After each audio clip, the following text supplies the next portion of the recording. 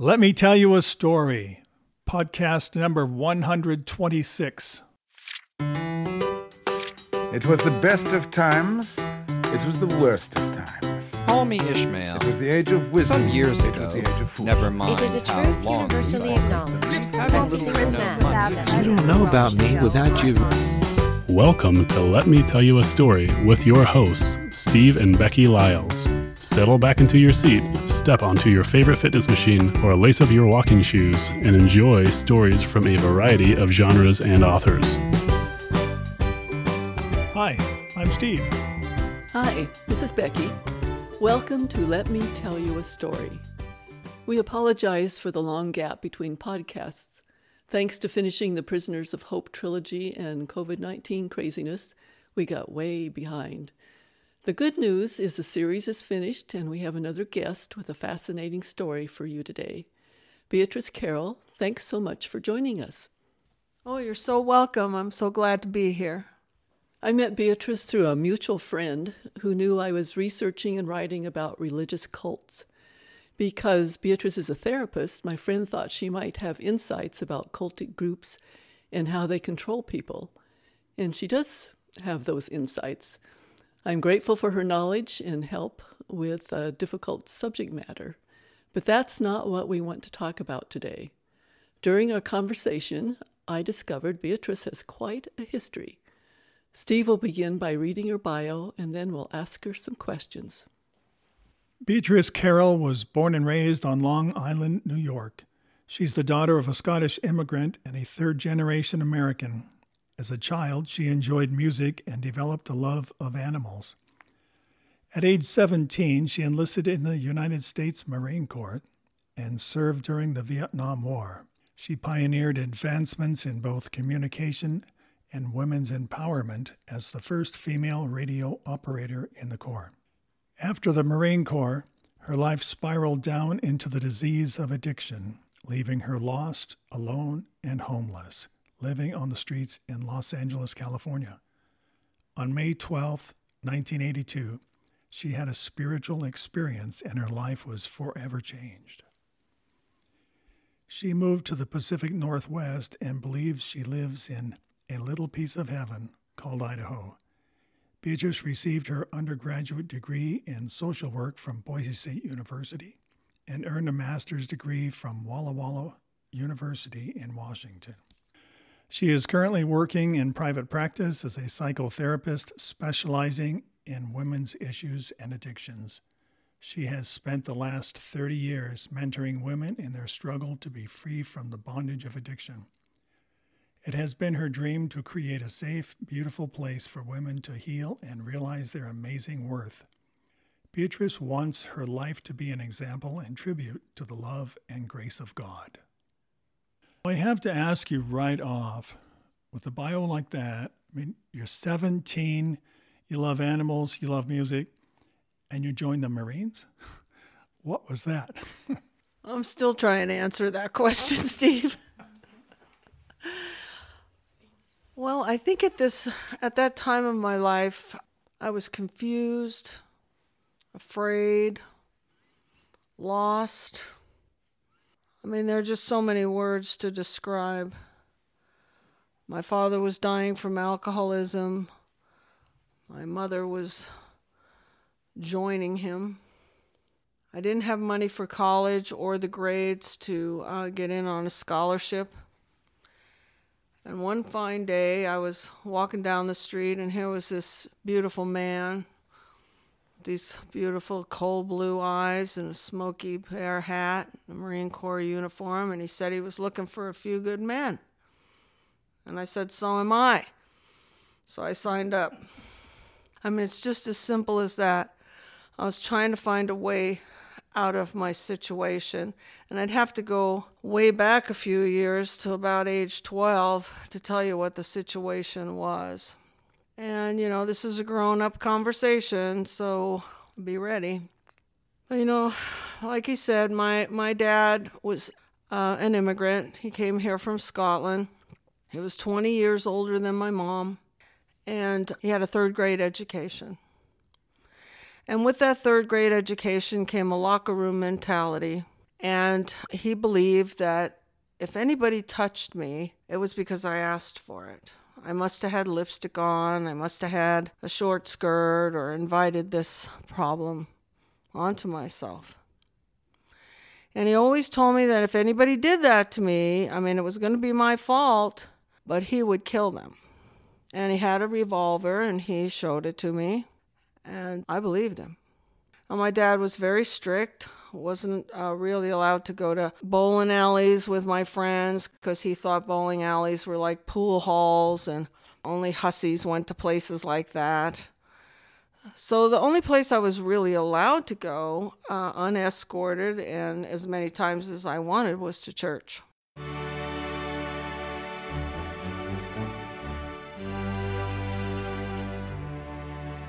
And so I was involved in the choir from the time I could sing, and they would take me to Sunday school, to Walther League. We had Girl Scouts there. Just at church many, many days of the week, nights of the week, and Sundays for 2-3 services that we sang at. And when I got to be about 12, then it was time to study for my confirmation.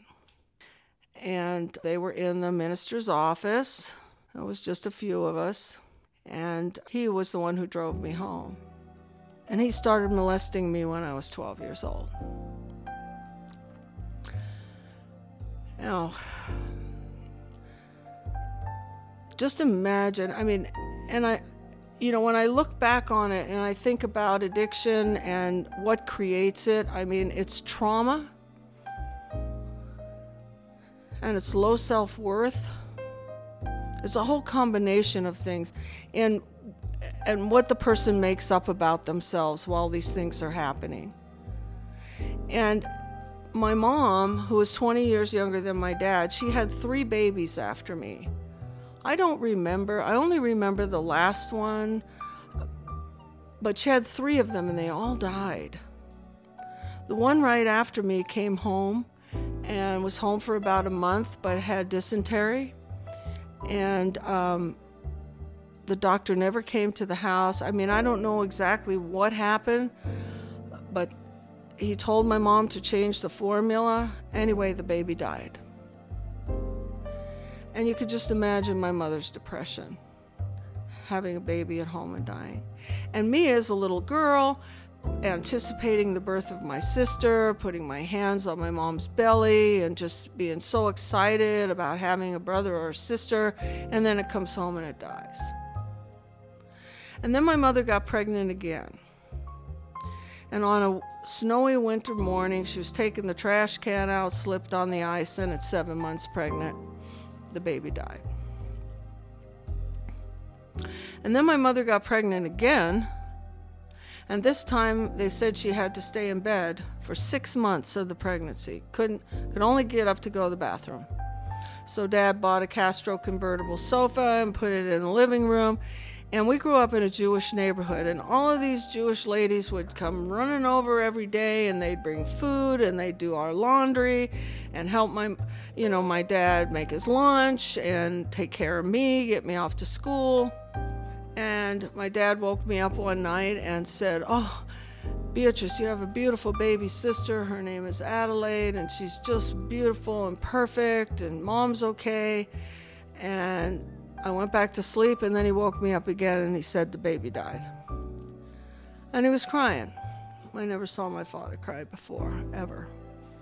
The strongest man in the world was crying, and I was just terrified. But what the little girl made up, I'm talking about me, it was, why do these babies die? It was like, was I not good enough to have siblings? Why did they die? Why did they not want to be with me? And of course, the depression of my mother was very deep. And I remember her laying on the couch a lot, staring out the window. Sometimes if she had her eyes closed, she'd tell me she was resting them, and I'd raise her eyelid, and I'd say, Mom, are you there? I know that she loved me so much, and that I was her world. I was her only surviving child, but the sadness was just overwhelming. And, I'm 74 years old, so back then I mean, it wasn't let's run to the therapist or let's take some antidepressant or let's have a grief group. My mom had no resources. My father was a practicing alcoholic when he married my mother. He was already having liver issues. She didn't know it, but he was one of those kind of alcoholics that went to work every day. He never got a DUI. He never raised his voice. The only time you knew he had a problem is if he didn't have any alcohol. Then he would get sick. So I knew when I was 12 years old, and this started to happen to me, that if I told my dad what was happening to me, he would blame me, and he would kill the minister. I knew he would. And my poor mother would have no one to take care of her. So I never said a word. I went through my confirmation classes, and that takes I can't remember how long it took, but I can still remember the day kneeling at the altar, and this man who was using those hands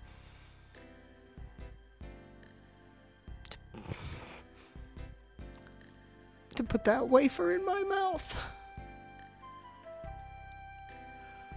and tell me how much God loved me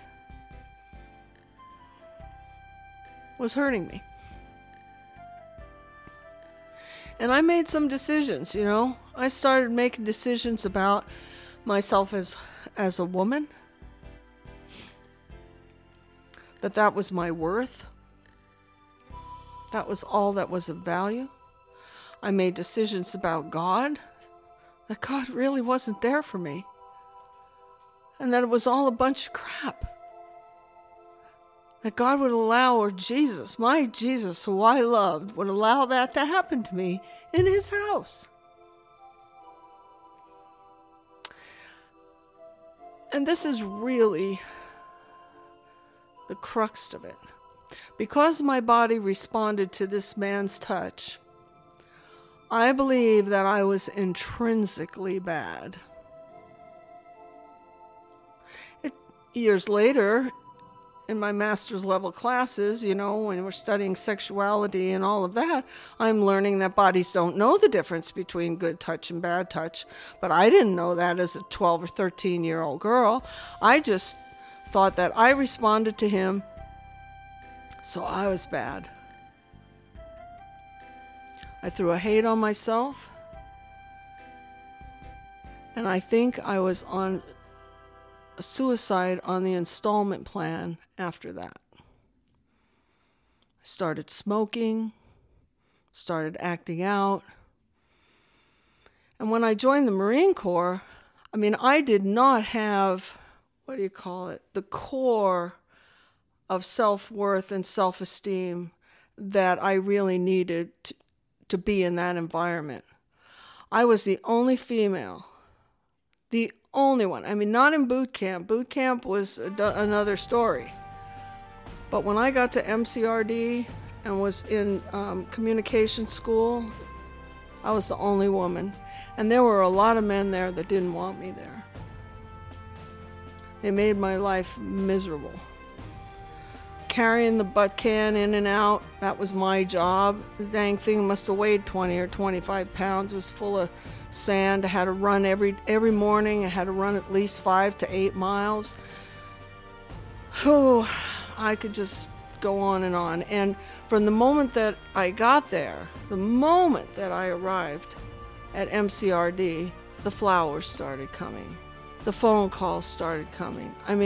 All of these men wanting to date me, wanting to take me out. I didn't know. I hadn't even been on a date, ever. So I started drinking. I wasn't even old enough to drink. But we'd go to Tijuana.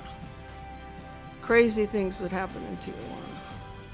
But the long and the short of it is that I developed this sense of, I don't know if it was wanting to punish myself for being bad. I don't know. But I know one thing. I didn't want anything to do with God, the Word, none of it. Because I felt betrayed and abandoned. So I married the first guy that asked me because I just felt like I needed to be saved. I didn't know how to take care of myself with all of these guys chasing me. I mean, so I married the pitcher on the Marine Corps baseball team. And we got in trouble for that because we didn't ask for permission. We weren't allowed to live together for a while. But then I got pregnant with my son, and I had to get out of the Marine Corps. I had a top secret clearance. I worked for the general. It was a good way for me, but I just couldn't handle myself. I just couldn't handle myself, and it was best that I got out of there. So we moved to Las Vegas. That's where his family was from. And I went to work for the Atomic Energy Commission and was working at Area 51 when I was 19 years old. Just would go there. I mean, I was at the test site. We'd go to these different areas. We were in the preventive maintenance department, going around making sure that air conditioners and everything had a tag on it and that we were taking care of it. I worked there until I was 21. And then I got involved in the gaming industry. And that was the beginning of the end for me. I mean, I was drinking every day, morning to night. I would have to leave a can of beer on my nightstand with the pop top open because I'd be shaking too bad in the middle of the night to get the top off. Sometimes I would bleed from all ends, throw up blood until trying to keep the drink down.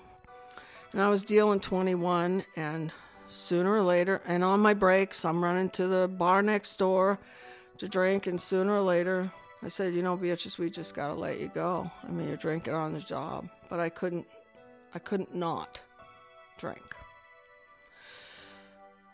So I went to a doctor one day, and I told him, look, doc, I drink so much, and I'm getting in so much trouble, and we'll take care of that. And he took out his prescription pad, and he wrote me a bunch of prescriptions.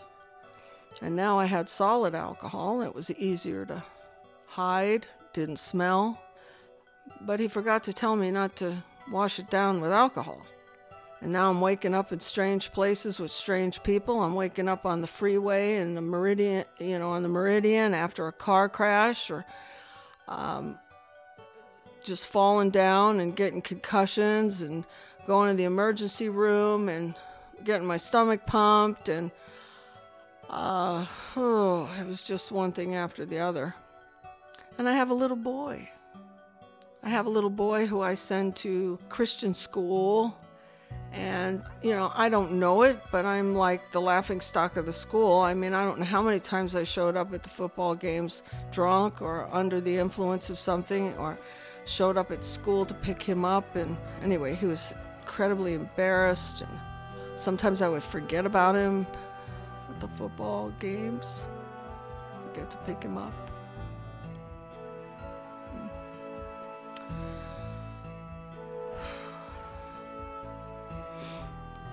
So, of course, marriages don't last when women, go out for a pizza and come home 2 weeks later without the pizza.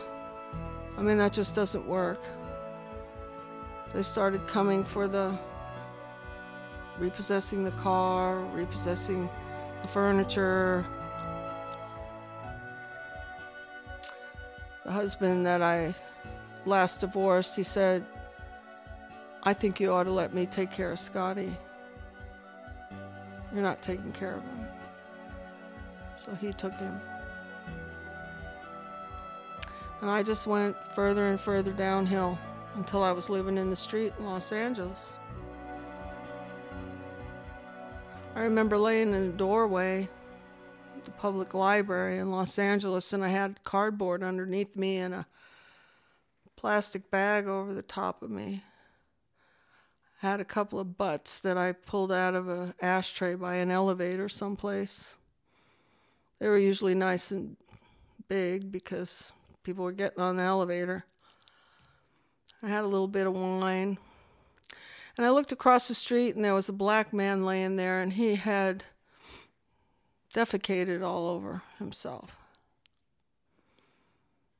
And I thought, when I get as bad as that, I think I'll do something about myself. The craziness of that. Well, one fine day, a police officer came, and he was herding us all, getting us away from the shops.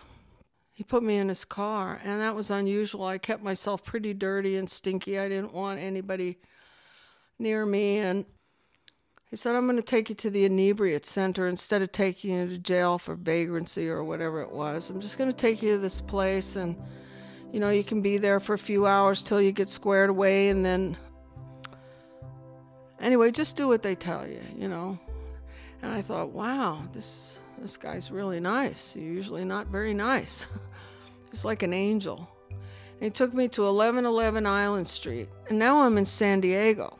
And I don't even know how I got to San Diego, but I'm not in LA anymore. I'm in San Diego. They told me I could stay there 6 hours, and I got this mat. There was a big stack of mats in the corner, and I got one, laid it on the floor, and we're all laying on the floor, detoxing or whatever we're doing.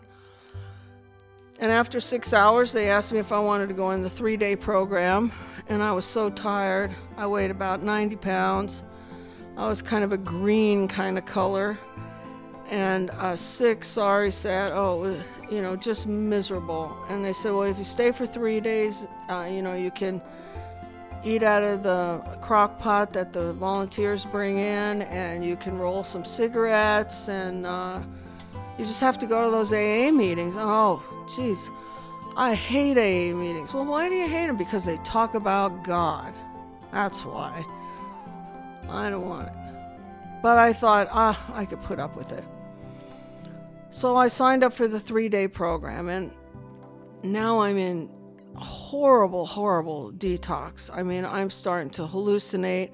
I could hear Aerosmith coming out of the air conditioning units, and I could hear my father calling me, and if I laying in bed, the bed was going up and down and sideways, and I kept looking under the bed because I thought somebody was under there. And I thought, oh, this is like, what is going on? And I had to get up. I had to go in there and get some food out of the crock pot and roll a couple cigarettes, and then go back out and sit on the bench out in the front, and then come back in, and then meeting time. And here comes this guy, and his name is Earl. And he starts talking about living the life that I'm living out on the street, that he did that for years. He lived in Balboa Park, that he had murdered somebody when he was drunk, and he went to prison for 20 years. I mean, just this horribleness, and then he was talking about his life sober, and that he had a painting company and a wife and a child and a home. And so when it was over, I said to him, hey, how did you do that? How did you stop? And he said, well, I turned my will and my life over to the care of God as I understand God, and I could feel the doors and shutters just slamming in my mind. And I said, you know what, it may be good for you, but I don't do business with God, and God doesn't do business with women like me. And he said, really? I said, yep. He said, well, I'm going to ask you to do something for me. And I thought, well, if I can roll a couple more cigarettes, just name it. And he said, I just want you to close your eyes and picture your perfect parent. And I thought, that's the most ridiculous thing I've ever heard. But I'm going to just do it. And I closed my eyes, and boom, Jesus was there. He was there. And I love telling this part because I can feel it. It's just as if it's happening right now. And I started screaming, what are you doing here? Where the hell were you when I needed you? And he didn't say anything. Just picked me up and put me around his neck like a lamb. Put me around his neck. And this download of information just started pouring into my mind and my heart. And it was information about me. and who I really was, not who I made up about who I was. And the feelings, I wish I could explain to you what it felt like. It was like all joy and all bliss and all, it was like heaven just came down to me and wrapped its arms around me.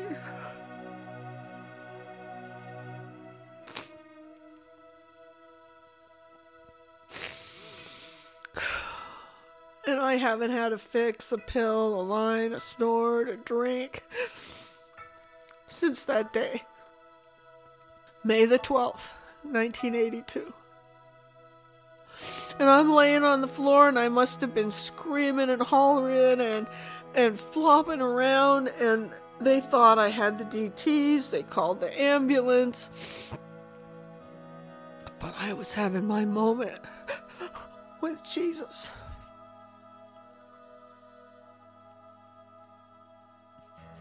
And we've had many moments since then.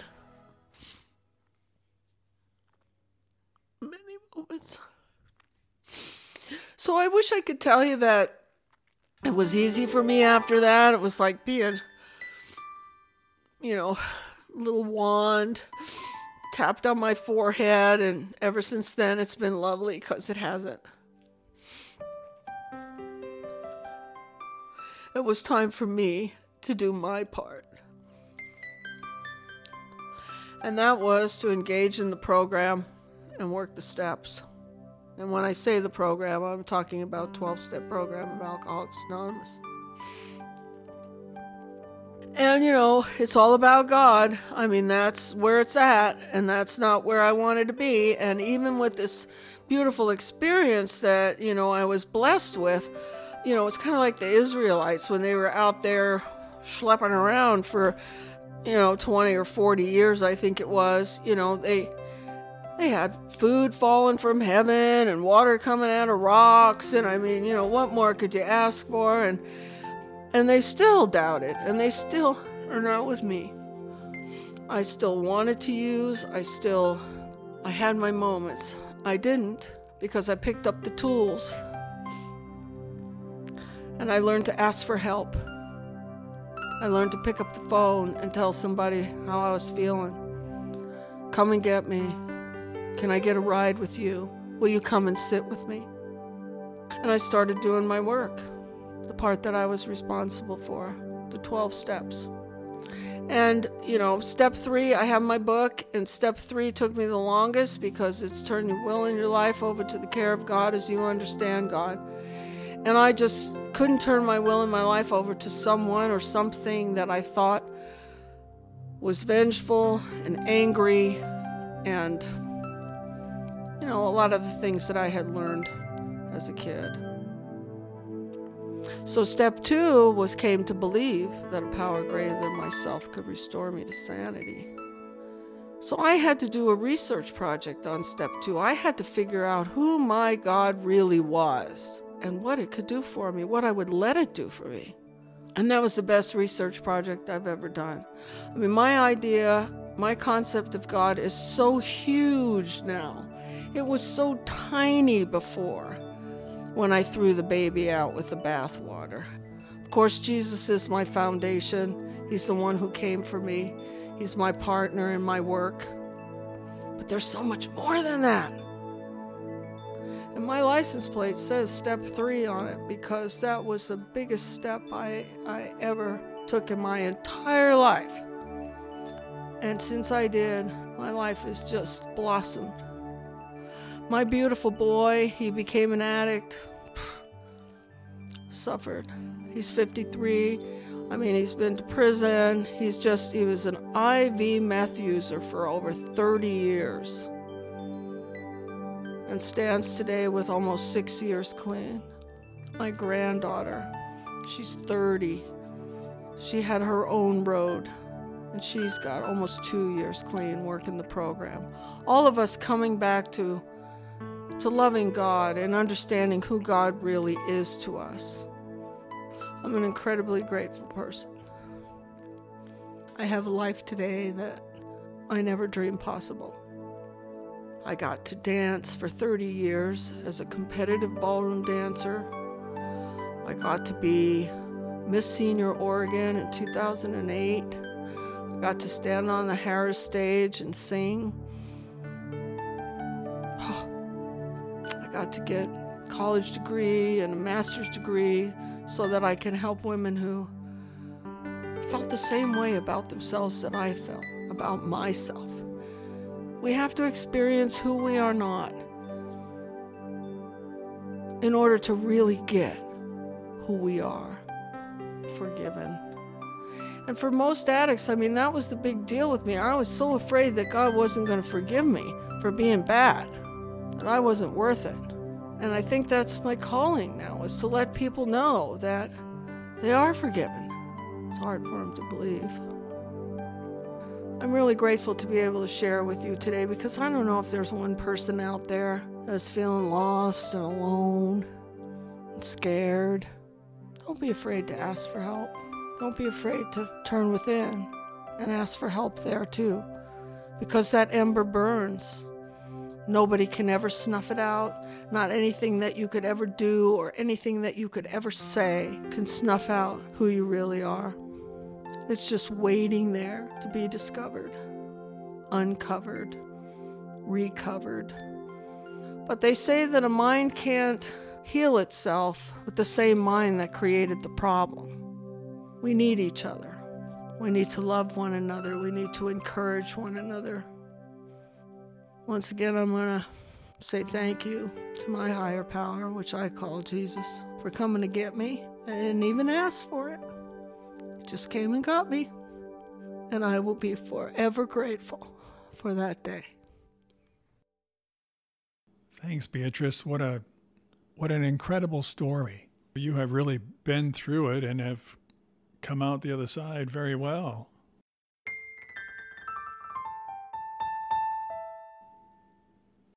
All right, here's a question for you. Were you the only woman in the school, and did you fight with the guys? I should say, did you fight with the guys in battle?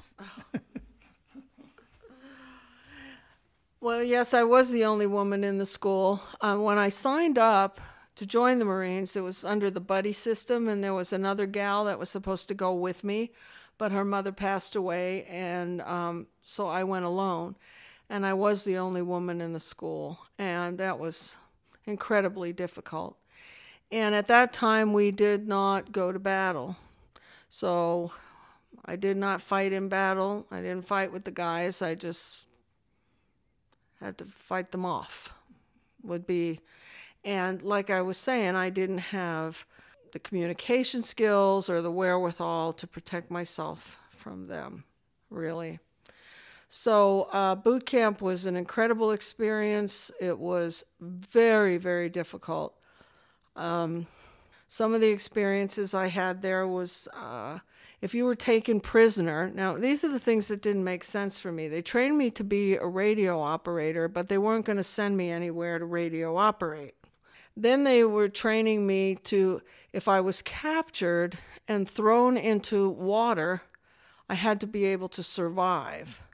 So they took us to a big pool, swimming pool, and they taught us how to survive in 8 feet of water, 9 feet, however the deep end is, while tied up. Hands and feet tied up, full gear on, boots and everything, and thrown in the deep end of the pool, and we had to stay there for a significant amount of time. I seem to remember an hour, but that may not be accurate. I don't know. But I know that I recited in my mind every single thing I had ever memorized from the time I was a zygote to keep from panicking. And they had these long poles with nooses on the end, and if you started to panic, they'd hook your head and pull you to the shallow end where you could stand up. Another time, the gas chamber was another thing. Being in there with the gas, tear gas, whatever else they had in there, and we had to take the mask off and breathe the gas, and then run out and sing the Marine Corps hymn, of course, and then get sick. I think the one that really I had the hardest time was being in a muddy field. It was just very, very muddy and swampy like, and it had barbed wire about 1 foot above this mud, and we had to get down and crawl under this barbed wire across the field.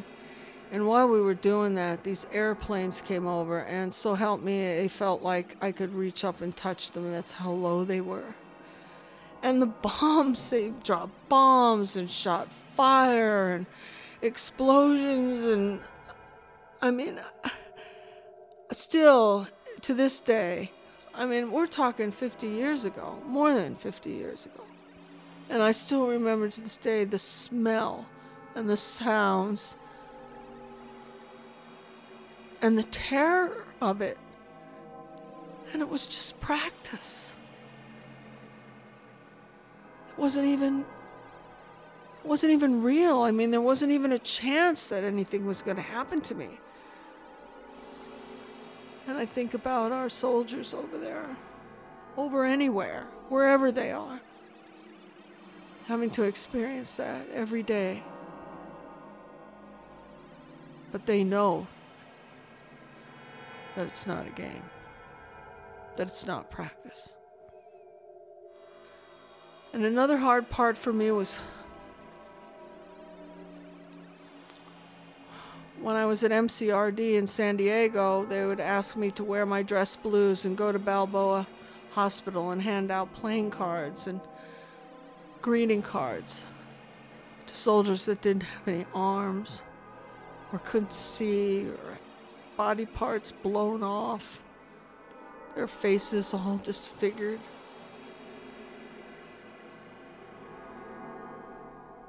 It was just so sad. So incredibly sad, because these were my buddies that I waved goodbye to, and they came back in a basket. Not much left of them. If their body was intact, their mind sure wasn't. And to be spit on at the airport.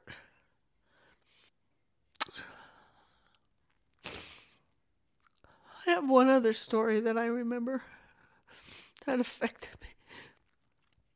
We were all in a chow hall and we were eating, and we had got the call to fall out.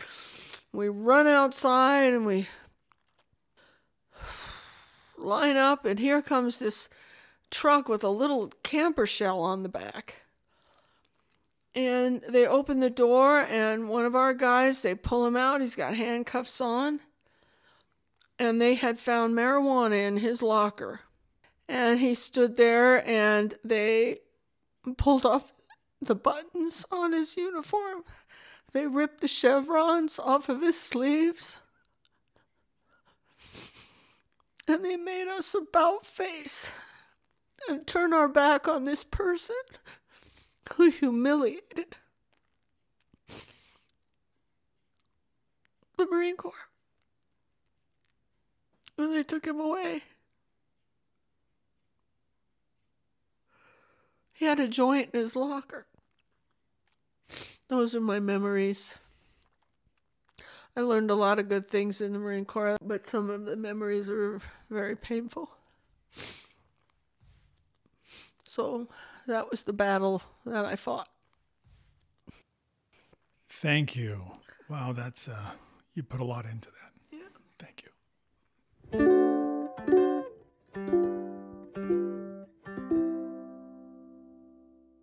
What did your dad think about you going into the Marines, considering he was going to shoot the guys who pursued you? Well, my dad was very proud of me for going into the Marine Corps. When I graduated from boot camp, he did call me there at Parris Island to tell me that he was proud of me. He never brought up anything about being in a sea of men. But my dad did tell me one time, you know, in the Bible it talks about the blessings, Jacob blessing his kids, and that was how it was back then, and it's that way today. You know, you bless your children or you curse them. And my dad told me that you'll never make anything of yourself. This was before I went in the Marines. He says, you'll never make anything of yourself because you're just too boy crazy. And what I've come to know now is that all I was looking for was love. All I was looking for was acceptance and love, and I wanted it mostly from him. And he didn't give it to me. And that's my message to dads. You're the first love of every little girl. And who you are speaks loudly to them. And if you don't give them what they need, they're going to seek it somewhere else. That's not going to turn out good. I wanted to be able to talk to my dad about anything. Sex, boys, what it's like. And I wanted him to be understanding and kind and validate me for just being a precocious little girl. But he wanted to make me bad about it. I don't know if I'm making any sense, but dads, you're the first love. And how you are is how they see God. They actually project that onto the Creator. You have a huge responsibility there. So my dad died when my son was less than a year old, and it wasn't a good passing between him and I. I've since come to talk to him and spend time with him in my private meditations. And I wrote many, many letters to him and many, many letters to the minister who molested me. And I will tell you, I was probably 65 or 66 when I wrote my last letter to the minister. And it was so beautiful, I couldn't believe it. I told him that I forgave him for what he did to me, and that I had healed myself as a woman and healed my sexuality, and that I have used that experience to help so many women. Women that think no one can understand, but they knew I did. And I told him that I forgave him, and I knew that God forgave him. And I knew that he was sitting in the presence of Jesus right now. And it took a long time. But I think I freed him, but the most important thing is I freed myself. But it takes work, and you got to ask for help, and you got to do the work.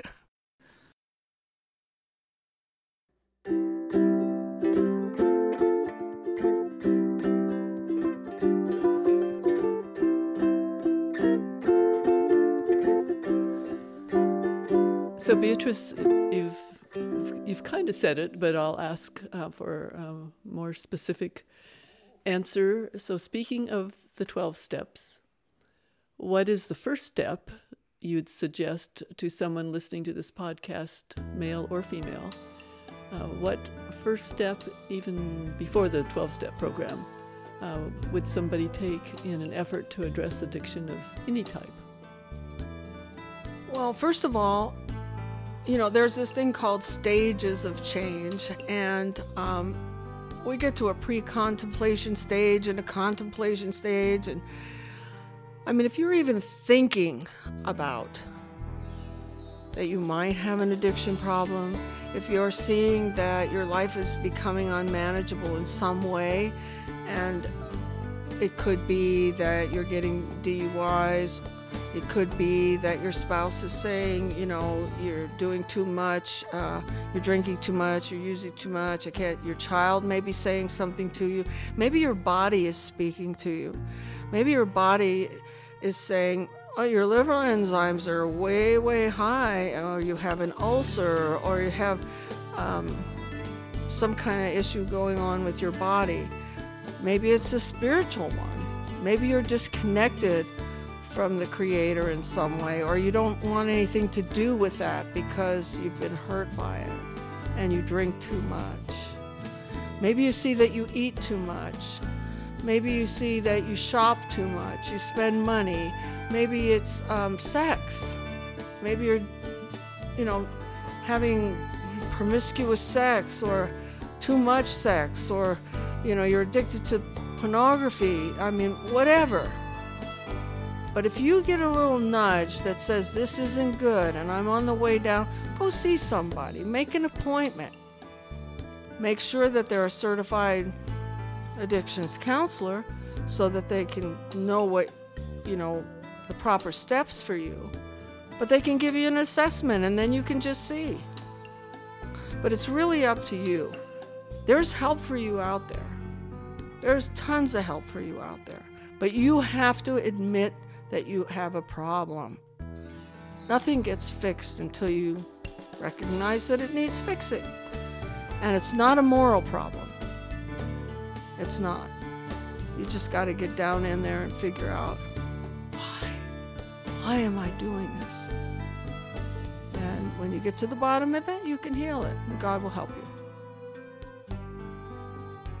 Thank you. That was really good. I'm sure people will want to not only examine their own lives, but maybe contact you. So this is a good place to ask you for your contact information. I'm on psychologytoday.com. You can reach me through there, and I'll get an email, and I'll get back to you. If you have any questions or concerns or you need some help, just let me know.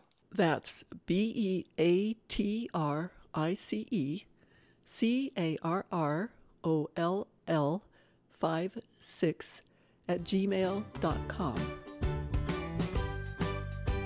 This has been just so interesting. Thanks for sharing deeply. Thanks for being here. I've totally enjoyed this. Thanks again, Beatrice. It's been a delight to have you on Let Me Tell You a Story. And to our listeners, remember you too have a story. Be sure to live it to the fullest.